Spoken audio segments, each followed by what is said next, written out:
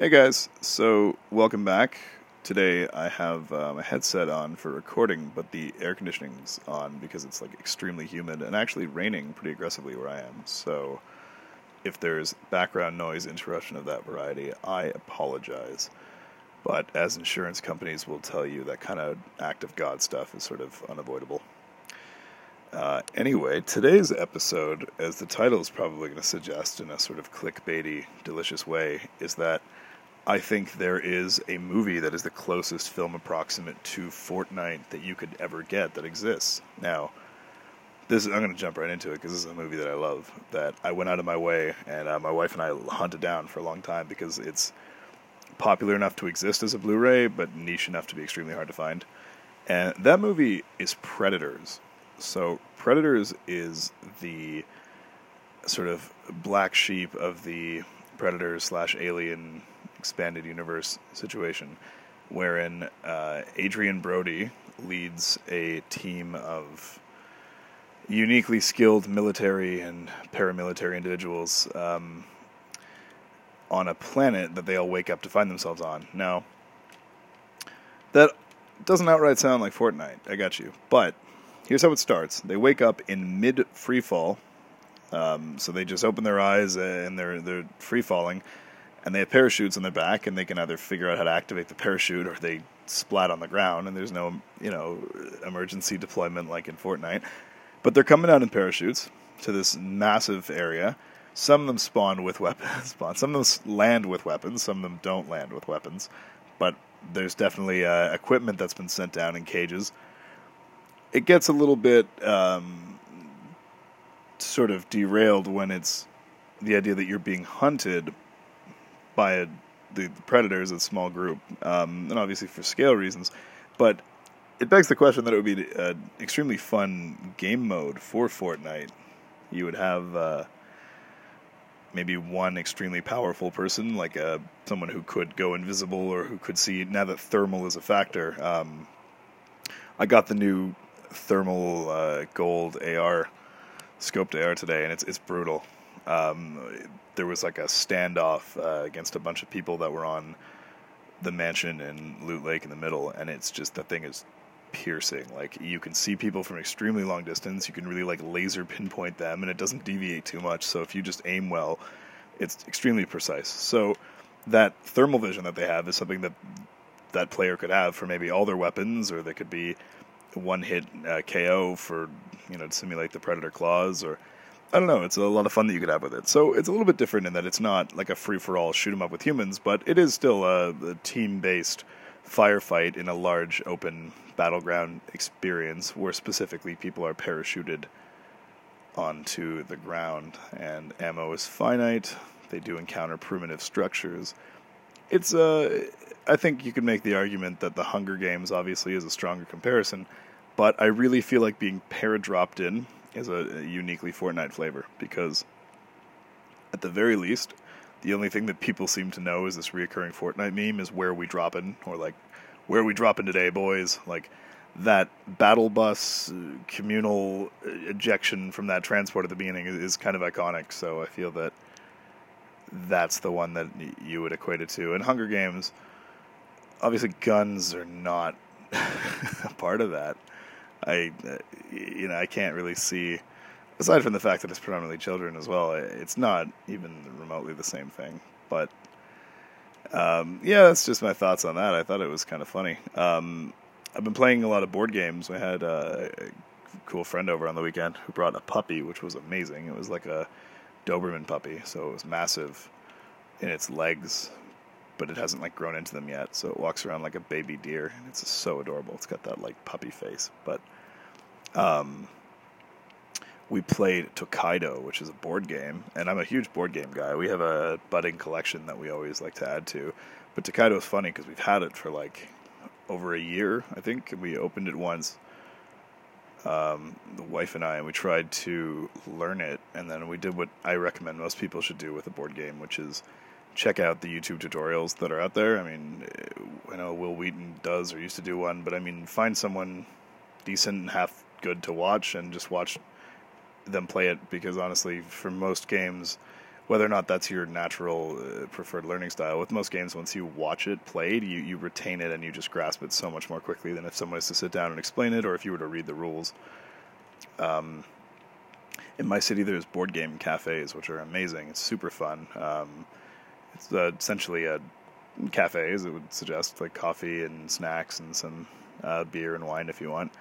But also you can rent and borrow for your duration of your stay board games. And they have a huge collection of games that are sorted into different categories, things like for how many players. Like obviously 2-player games are somewhat of a niche thing to find. Not all games accommodate that.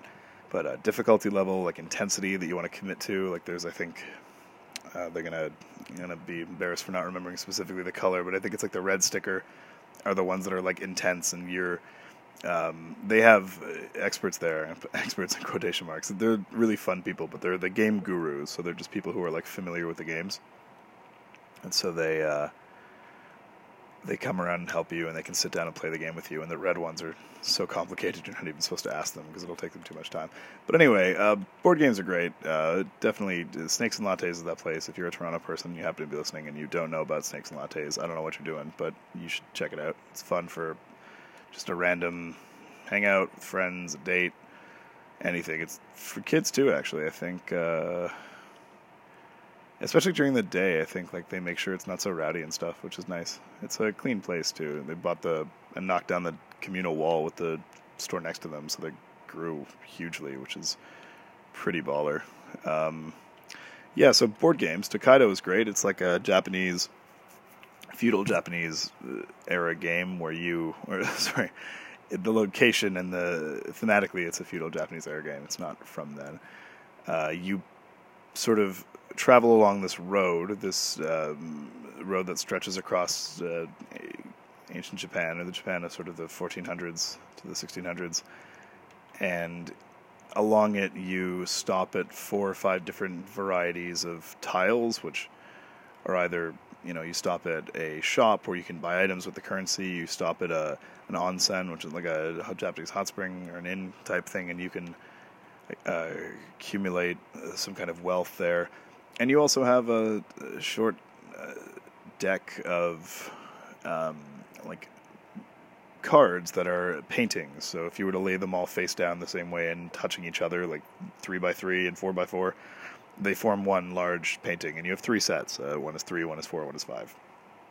So completion of them each gives you points.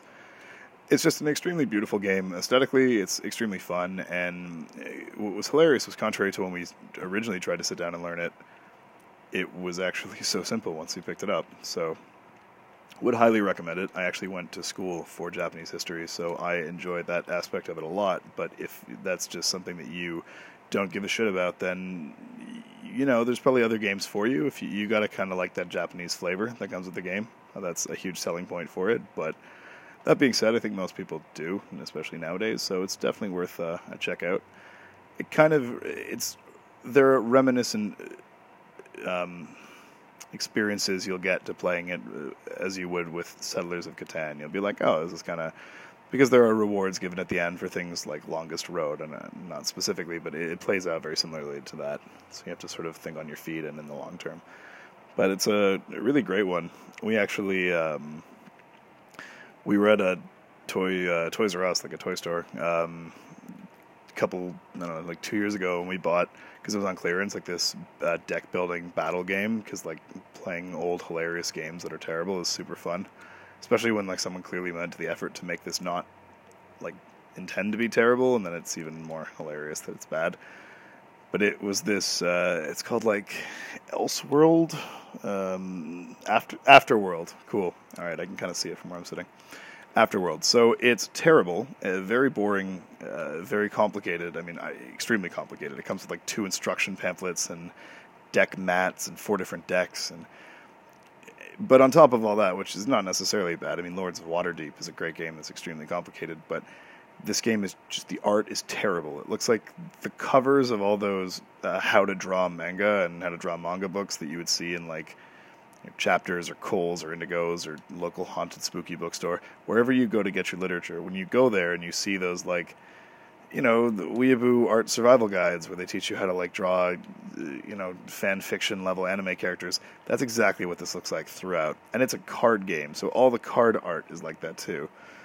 So that definitely is kind of a strike against it, but also the amount of how complicated it was just unreal. So we sort of packed it out. We're going to hit that one again, but just the idea was hilarious. Also, as a selling point, I mentioned the Japanese thing. We wanted to get it because my wife's really interested. Well, we both are in ancient Egyptian history. Sorry, but she's a super fan. She's got a wicked tattoo of that. But the two factions in the card game are the Egyptians versus the Japanese. So we thought that was fortuitous and kind of hilarious for us to get. When I do play it, I will let you know. That's Daenerys yelling at me. Get out of here. Get out of here. Don't pity her. She has food. She just wants more food because she's fat. She's not really fat. Board games have been great, especially so easy to get now. There's like a ton of board games. And we had an election in where I live, Ontario, and we re-elected. I don't like getting too political, obviously, because that just, the internet's kind of a vicious place to begin with. Politics kind of incites that more than anything else. But it's just kind of a shame that globally everybody remembers Rob Ford, or what a kind of piece of shit he was, and how we were made a laughingstock. And for Toronto, it finally has kind of subsided, and we've got other stuff that we're famous for, and people are wearing like Weed the North shirts now instead of like Ford Nation shirts. Whether ironic or unironic, there's less Ford memorabilia. But we had Rob Ford's brother Doug Ford run for the provincial election to be Premier of Ontario. So we have three levels of government. We have like municipal, provincial, and federal. So the local town, like the city of Toronto, is your municipal. Ontario, the province, is provincial, and federal is Canada. So like it's like a state senator. Yeah, probably, I don't know. But you guys have a majestic but complicated government system in the States. But anyway, it was just a shame to see the mass popular vote go to someone who, in his own right, is not very good. He's not awful, granted, but I mean, he's just, on top of being a politician, he's just not a particularly positive-sounding or seeming guy, and he don't inspire a lot of belief that he's going to follow through with anything he promises. But that aside, you really don't feel like you wanted to give these people a second chance, and that's something that's kind of been embarrassing in Canada, because our Prime Minister, who, all opinions or judgments aside, heavily is currently Prime Minister because of the fact that his father was an extremely popular and one of probably the most popular and loved of all time Prime Minister in Canada. And the Prime Minister, again, is the head of the federal government. That's like our president. So, Pierre Elliott Trudeau was his name, and he incited like riots in a positive way, like a celebrity when he would visit places. They called it Trudeau-mania. He was kind of a celebrity for Canadians. And obviously that's why his son, a lot of the clout,